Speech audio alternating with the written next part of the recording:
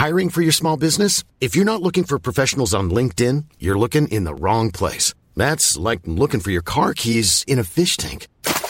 LinkedIn helps you hire professionals you can't find anywhere else, even those who aren't actively searching for a new job but might be open to the perfect role. In a given month, over 70% of LinkedIn users don't even visit other leading job sites. So start looking in the right place. With LinkedIn, you can hire professionals like a professional. Post your free job on linkedin.com/people today. Even on a budget, quality is non-negotiable. That's why Quince is the place to score high-end essentials at 50 to 80% less than similar brands. Get your hands on buttery soft cashmere sweaters from just $60, Italian leather jackets, and so much more. And the best part about Quince, they exclusively partner with factories committed to safe, ethical, and responsible manufacturing. Elevate your style without the elevated price tag with Quince. Go to quince.com/upgrade for free shipping and 365-day returns. Velkommen til Oslo Business Forum sin podcast. Temaet fremtidens teknologi og ledelse, og vi skal dykke ned I tankesettet til ulike næringslivsledere og profiler frem mot vår neste konferanse 22. mars. Velkommen til Ida Fallbakken til Oslo Business Forum sin podcast. Ida veldig interessert I teknologi og fremtiden, og det tema for dagens løse og fine diskusjon. Ida, fortell kort om deg selv. Ja, jeg partner I noe som heter Nordic Impact. Vi investerer I oppstartsselskaper som teknologidrevne, som løser reelle problemer. Ta gjerne utgangspunkt I FN sin bærekraftsmål, sånn som for eksempel helse, utdannelse, mat, og noen av de større problemene som vi har I verden I dag, og veldig positive til at vi tror at teknologi kan være med på å løse en del av de her. Hvordan, hvis du gir et eksempel, hvordan kan teknologi være med på å løse FNs bærekraftmål? Altså, I forskjell fra før så lever vi I en digital verden, og for eksempel utdannelse, kan man mye enklere gi til flere. I utviklingsland så har man tilgang til internett, eller flere og flere får tilgang til internett, og gjennom en smartphone eller en iPad så kan man bruke da digitale læringsverktøy som kan tilby flere utdannelse enn som har fått det tidligere. Og det kan gjøre store forskjeller fra at det rett og slett en større del av verdens befolkning som kan skaffe seg utdannelse, og som også da kanskje også kan starte sine egne bedrifter, være entreprenører, og ta et større grep om sin egen hverdag og liv. Syns du fremtiden skummel eller spennende med tanke på teknologien og det som skjer nå? Jeg synes jo det veldig spennende, men jeg også teknologioptimist, sånn at jeg tror jo at teknologi kan være med å løse en del av de utfordringene vi står overfor. Men det jo så klart at man må ha et bevisst forhold til det. Så det vil si at både I utdannelse, I samfunnssamtaler, I det politiske, så vi nødt til å forstå at den utviklingen vi står overfor, vi nødt til å forstå at den går veldig, veldig fort, og at den kanskje går så fort at det vanskelig for etablerte systemer, både politiske. I Norge så har vi noen veldig gode trygde- og velferdsordninger, jobbmarkedet endrer seg, kunnskapene som folk trenger for å møte den fremtiden vil endre seg og vil være annerledes enn kanskje det tilbudet man har på skolen I dag. Sånn at det krever at alle nivåer og alle plan I samfunnet med og erkjenner både de store endringene og den enorme farten vi står I nå.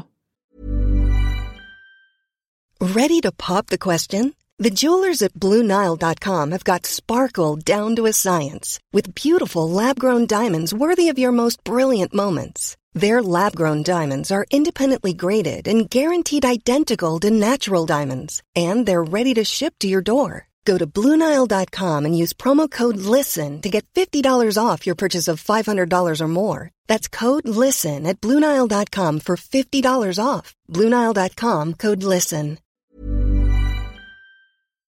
Ida, ville du blitt født for 50 år siden, eller I dag, eller om 50 år? Det et vanskelig spørsmål å svare på. Jeg veldig fornøyd med å være den alderen jeg nå I dag. Det har noe med at selv opplever at jeg både har vokst opp med internett delvis, men også kjenner en tid der bøker var greia.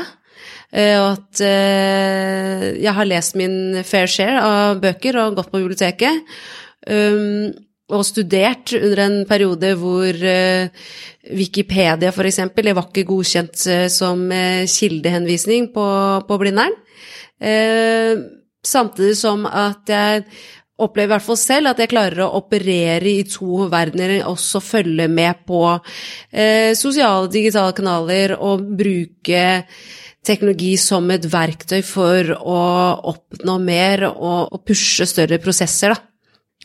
Hvilke selskaper tror du av de største selskapene som for eksempel Facebook, Google, hvilke selskaper tror du innflytelsesrike om 10 år?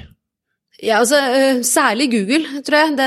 Den blir nok stående. Facebook en gigant I dag, men det også up for grabs, altså litt tilbake til det med at flere og flere får internett. Hvis det et alternativ til Facebook som kan dukke opp I et emerging market som vi ikke kjenner til, så kan det hende at de vil kunne få et innpass der, men det vanskelig å tenke seg til. Google har nok, holdt på å si, andre planer, både med at de veldig, veldig, veldig sterke på AI, og vi vet at Artificial Intelligence en av de teknologiene som virkelig kommer til å gjøre seg gjeldende, og ha en stor påvirkningskraft, og være med på å endre det samfunnet vi har I dag, på mye, men hvordan og I hvilke steder først, det vanskelig å forutse, men man bare vet at det kommer til å skje. Så jeg tror at Google absolutt den som kommer til å bli stående en god stund fremover. Jeg synes ikke det så veldig skummelt. Jeg tenker bare mer at vi nødt til å snakke om det, forstå impacten, forstå endringsprosessen som skjer, og forberede oss på at vi lever I en sånn total endringstakt, altså et paradigmeskifte som ikke bare skjer på ett område, men som skjer på alle områder vi kjenner til, altså innenfor jobb, innenfor infrastruktur, innenfor alle samfunnsområder, organisasjoner, de aller fleste liksom up for grabs, og hvis man anerkjenner det, så vil det kanskje være enklere å også imøtekomme en galopperende teknologisk fremtid. Hvilke nye selskaper tror du kan bjeffe høyest? Jeg har veldig tro på at det mindre selskaper som kommer til å vinne frem her, både fordi at det kommer også en ny arbeidsskokk som har vokst opp med internett, de som under 30 nå, som ønsker å lage sine egne selskaper, som ikke ønsker å jobbe for de større, mer etablerte mastodontene. De ønsker å skape sin egen hverdag og påvirke på sin måte, ser ikke helt verdien av å skulle inngå I et større system, for det rett og slett ikke noe de trenger lenger.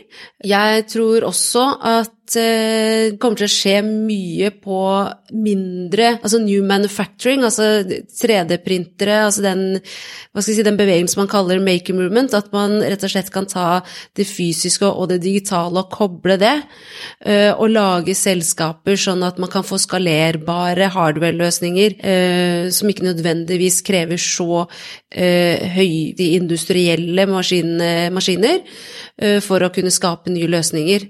Så der vil det også være veldig mye som skjer.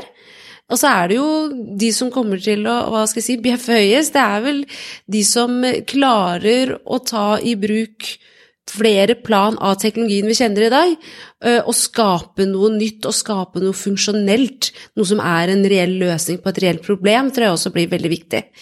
Så du tror teknologi kommer til å være en helt essensiell faktor for å omstille seg og være med videre, og ta en posisjon i markedet og kunne bite godt fra seg?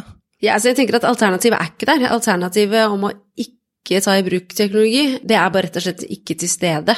Det som utfordringen nå, tror jeg, for å være hva skal jeg si, up to date, å følge med i utviklingen, det hvor godt man klarer å implementere det i sin bedrift eller ikke.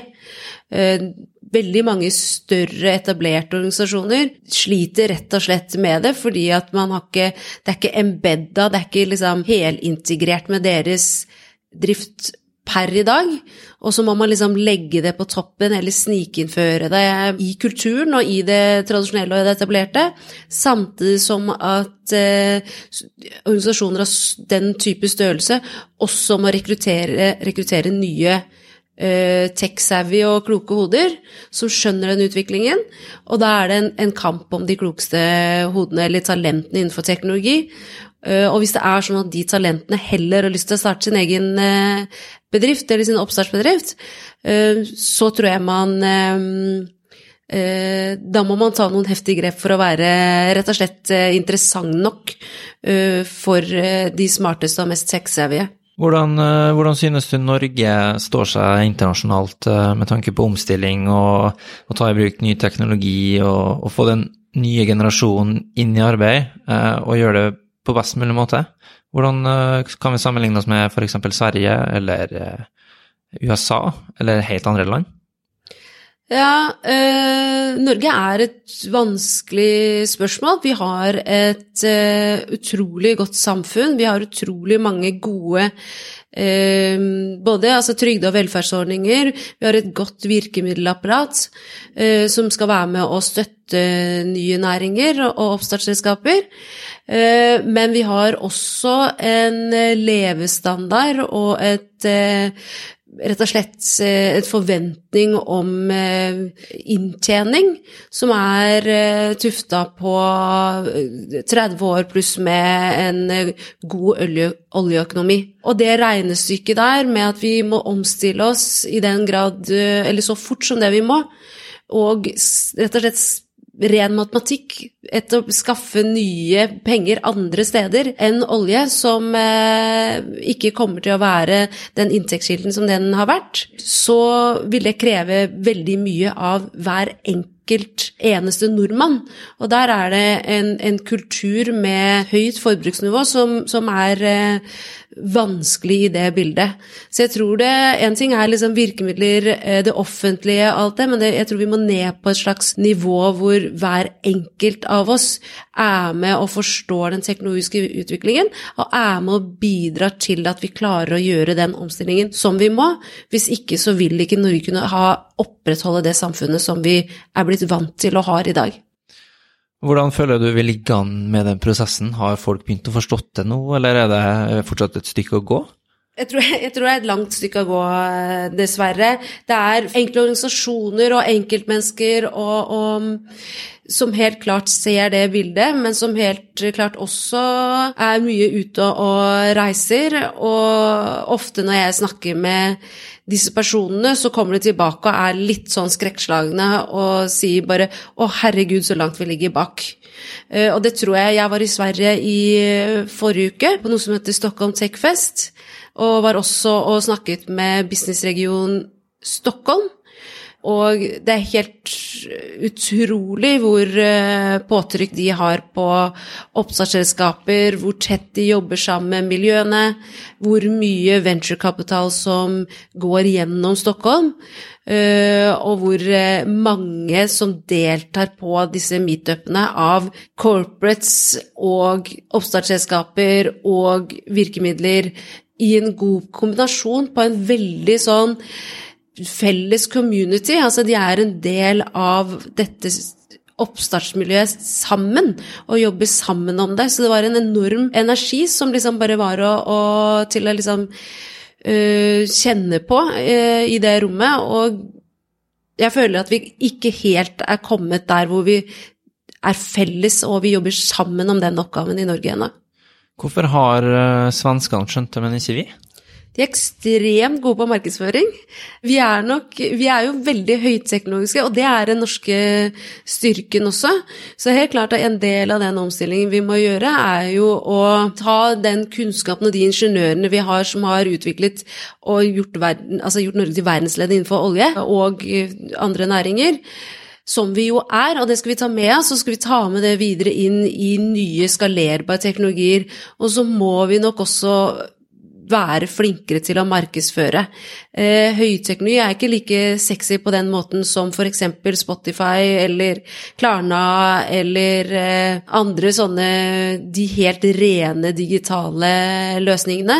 Men nå når vi har muligheten til å produsere høyteknologiske løsninger på en rimeligere måte på grunn av blant annet 3D-printing eller andre teknologier som gjør dette lettere tilgjengelig, så det helt klart at Norge bør bruke det fortrinnet vi har med å være verdensledende innenfor ingeniørkunnskaper, blant annet.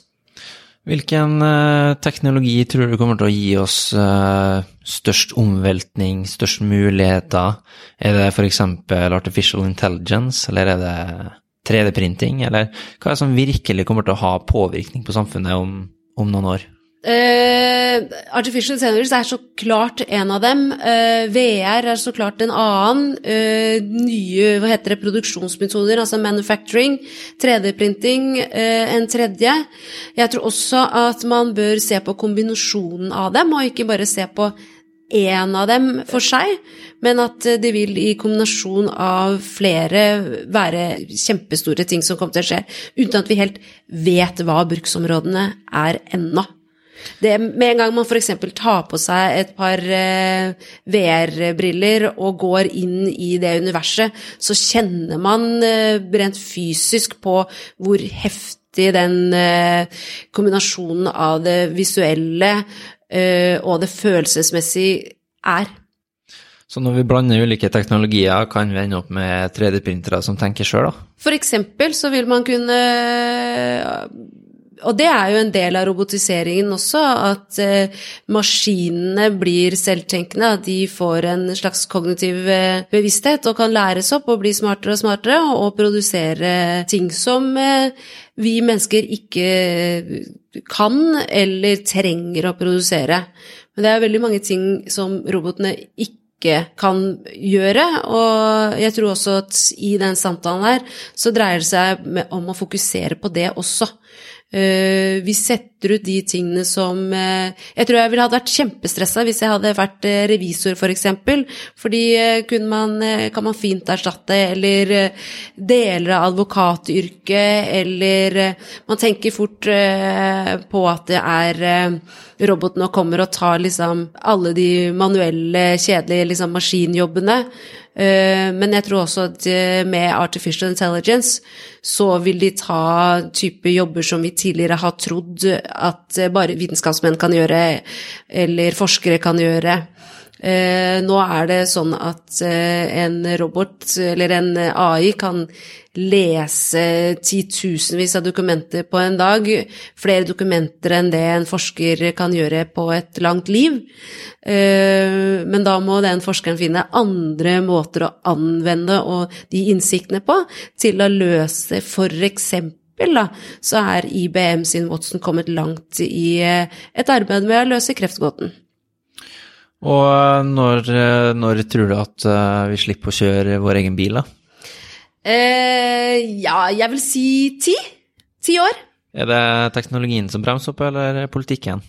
Nei, det nok teknologien der, sånn at det politikken og infrastrukturen, og det jo selvfølgelig store endringer som skal til der, og ikke minst aksept. Men man ser jo bare i løpet av det siste året om hvor det liksom blitt blåst opp saker på at en selvkjørende bil traff et menneske, versus det av de sakene man leser mest om nå, så det liksom hvor mange prosent, og over 40% at selvkjørende biler reduserer ulykker da. Sånn at det helt klart at det kulturskiftet, eller skiftet mentalitet, eller skiftet eller redselen for at det upresise ved teknologien, som egentlig en helt absurd inngang, den endringen skjer ganske fort nå, som jo positivt. Så det går jo raskere og raskere med utviklingen, og vi vet jo ikke helt hvor det ender opp hen, eller hva som skjer om noen år. Hvorfor det så vanskelig å spå fremtiden? Vi har aldri vært her før. Vi har aldri vært i den situasjonen hvor teknologi gjennomsyrer så mye av samfunnet vårt. Vi vet ikke helt hvordan vi skal klare å se det og lese det. Jeg tror at den største øvelsen blir nettopp det, å akseptere at vi kan ikke lage strategier liksom 30 år inn i fremtiden. Vi nødt til å kunne nøye oss med de neste 6 månedene, eller være fornøyd med å liksom ha en retning på de neste par årene, og så må man kunne endre seg etter det. Og det blir den største øvelsen i forhold til etablerte organisasjoner og ledelse, som vant til både hierarkier, og som vant til lange og langsiktige planer og styringsverktøy. Og særlig så blir det en utfordring i forhold til politikk også. På den ene siden så må politikk liksom være ganske sånn grunnleggende stabilisator, på den andre siden så de nødt til å forstå og legge til rette for enorme endringer. Sånn at en lean politikk kanskje ikke det som den vanligste varianten av politikk, da. Men det kan godt hende at man nødt til å organisere seg sånn innenfor det politiske også. Ikke bare større corporates og organisasjoner. Så utfordringen blir å kunne jobbe fleksibelt, jobbe i mindre team, sette sammen riktige tverrfaglige team, globale team. Selvfølgelig så kjønnsbalanse superviktig for å faktisk kunne lage et system som kan svare på det teknologiske bildet vi står overfor, som har så mange forskjellige elementer i seg. Ja, du nevner kjønnsbalansen. Det jo påvist at de som har jevn kjønnsbalanse, selskapene som har det, gjør det jo bedre enn de som ikke har det. Teknologibransjen, hvis vi skal dra det under en kam, jo ikke kjent for å ha veldig mange kvinner. Hva kan man gjøre for å få bukt med det problemet? Jeg tror kanskje i større grad enn tidligere så det jo, nå det veldig, veldig, veldig mye som skjer på, og veldig mange, grupperinger, organisasjoner og tiltak og samtaler, og jeg synes vi på en veldig sånn stor, positiv trend om at det i hvert fall snakkes om, og det bevisstgjøres. I større grad enn tidligere. Nå teknologi også ikke bare sånn vill koding og nerding og stereotypen med gutter som sitter og spiller eller bare sitter og spiser pizza i kjelleren og koder liksom hjemme hos mor. De stereotypene, de må jo også oppheves. Og fortelles at man kan gjøre veldig mye med teknologi, at det kreativt, og det skapende, og det gøy, og at man ved å kunne forstå teknologien, enten konseptet teknologi, for det tror jeg også en viktig ting, at man må ikke liksom være en superkoder eller en supernerd for å forstå teknologi, man må liksom forstå konseptet og påvirkningen av det i samfunnet vårt, og da tror jeg at den samtalen som voksende nå om kvinner og tech, den viktig som en del av det. Og så det ikke helt klart at man må gjøre noen sånne grep tidlig i forhold til utdannelse og barn og jenter, og vise dem at det en mulig utdannelse, eller det et mulig karriereløp innenfor teknologi. Og så det en tredje ting, og det jo at vi nødt til å både utdanne og få flere kvinnelige investorer. For det helt klart at når de nye selskapene som dukker opp teknologibaserte, og de ute og henter penger, så det veldig ofte menn de møter. Og menn har dessverre en tendens i å investere i det som kjent, og investerer da i mannlige gründere, og ikke kvinnelige. Sånn at det flere plan man må gjøre dette på, både flere jenter inn i teknologi, og der må man begynne tidlig, vise dem at det gøy og kreativt, at det noe de kan være med å skape fremtiden, og så må man jobbe med å få flere kvinner inn som investerer også i de nye selskapene som teknologidrevne. Norske toppledere forberedt på fremtiden? Vet de hva som kommer? Ifølge Aftenposten sin måling nå i september i fjor, så det jo overhodet ikke det, på ingen som helst måte. Så det jo skummelt. Jeg opplever likevel at samtalen har endret seg ganske godt siden bare det siste året. Og det dreier seg om å overleve eller ikke overleve.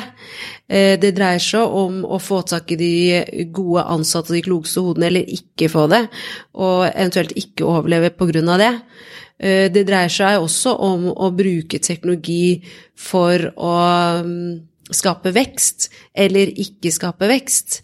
Så det ikke noe vei utenom. Og det håper jeg at flere og flere ledere skjønner, fordi at det må inn i ledelsen, eller ikke minst inn i styrerommene der det sitter en del og bestemmer. Og da vil jeg absolutt anbefale å retenke mye styrer og ledelse rundt omkring. Og så jeg vel senest i dag at både DNV GL og Athea har en sånn omvendt mentorprogram hvor de lytter til 30-åringene, og at de eldre CEO-ene rett og slett blir coachet av 30-åringene og ikke omvendt. Så jeg tror det nyttig å rett og slett retenke de strukturene man har vært vant til å jobbe i, både hierarkiet og forretningsstrategien og planene, gjøre dem kortere, mer lint, og også sammensetning av de man ansetter, og de man har på både ledelsesnivå og i styrerom. For hvis ikke så klarer man ikke å forberede seg på den teknologiske omstillingen i dag.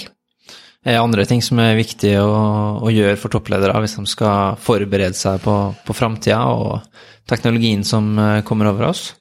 Ja, jeg lurer på om man må prøve å tenke at man skaper fora der unge og mer etablerte, kall det toppledere og andre møtes. At man må ha møteplasser der de rett og slett kan lære av hverandre. I Norge så vi dessverre veldig, veldig, veldig, veldig homogent. Så det ikke bare kjønnsbalanse, det ikke bare alder, men det også nasjonaliteter. At vi nødt til å tenke bredere. Jeg tror også en annen ting at Norge nødt til å i større grad å lese seg selv inn som en del av verden og åpne dørene veldig. Vi har hatt en mulighet lenge til å være litt segregert og holde oss i en god, steady samfunn og økonomi og drift av landet. Men den tiden over, og vi nødt til å rett og slett invitere inn. Blant annet så tror jeg veldig sterkt på et sånn startup-visa, at de som etablerer selskaper her i Norge får muligheten til å hente inn kompetanse fra utlandet. Veldig interessant samtale, Ida. Tusen hjertelig takk for at du stilte opp. Jo, bare hyggelig. Oslo Business Forum sin podcast hører du ukentlig. Temaet fremtidens teknologi og ledelse.